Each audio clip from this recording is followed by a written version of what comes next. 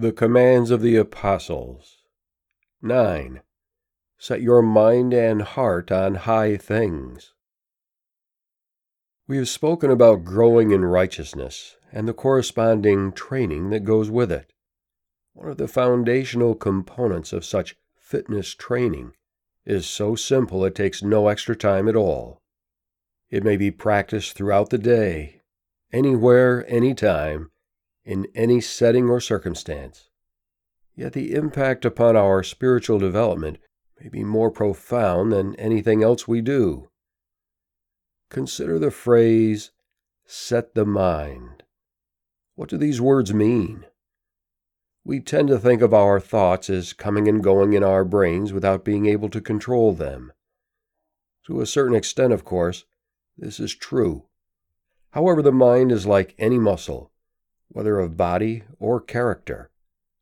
The hand doesn't wave, clench, swing a hammer, or caress a cheek unless we tell it to, unless we choose to do so.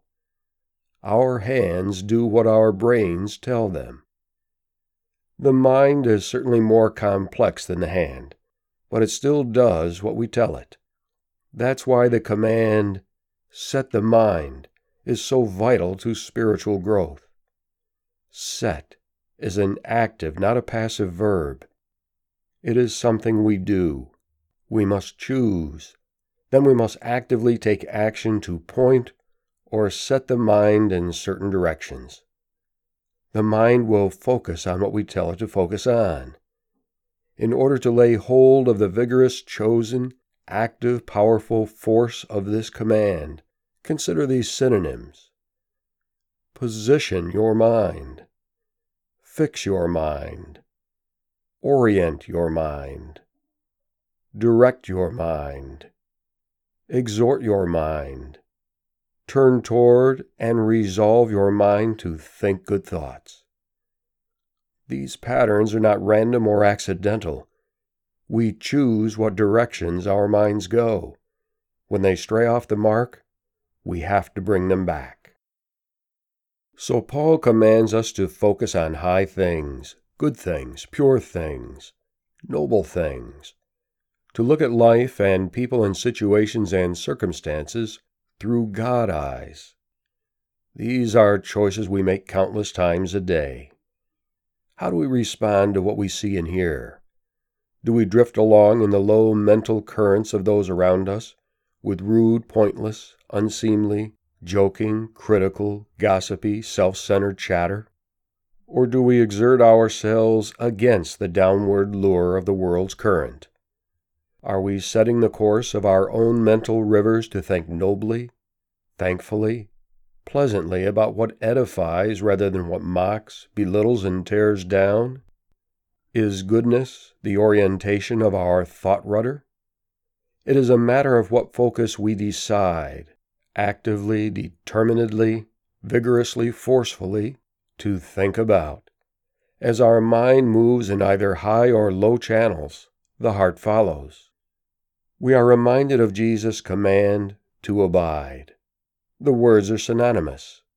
Abide in goodness. Remain in goodness. Dwell in goodness. Jesus' disciples were able to dwell and abide and remain because they were steeped in the Lord's words. His outlook and priorities were infused into them. This infusion comes as we also steep our hearts and minds in goodness, or as we might term it, in godness. In 8 crisp words, Paul illuminates this infusion outlook. We steep ourselves in it by setting our minds and hearts on what is true, honorable, just, pure, lovely, gracious, excellent, and praiseworthy. Philippians 4:8 is positively remarkable. Stop and seriously reflect on the implications of this verse. It contradicts every imaginable perspective the world takes for granted as the acceptable norm. The world would have us blame, criticize, grumble, ridicule, discredit, complain, demean, expose wrong, point out error, withhold praise, disdain weakness, deprecate strength, laugh at vulgarity, excuse laziness, accept mediocrity, fudge truth, delight in sin. All these low habits of the old man Paul wipes off the face of the map for the Christian man or woman who would steep himself or herself in the priorities of the gospel. Set your mind and heart on high things. Think about goodness. Finally, brethren, whatever is true, whatever is honorable, whatever is just, whatever is pure, whatever is lovely, whatever is gracious, if there is any excellence, if there is anything worthy of praise, think about these things. Philippians 4:8. Set your hearts on things above. Set your minds on things above, not on earthly things. Colossians 3, verses 1 and 2. From the Commands of the Apostles by Michael Phillips. Read by Michael Kimball. More information on this and similar writings may be found at fatheroftheinklings.com. Visit Amazon to purchase the Commands of the Apostles and other books by Michael Phillips.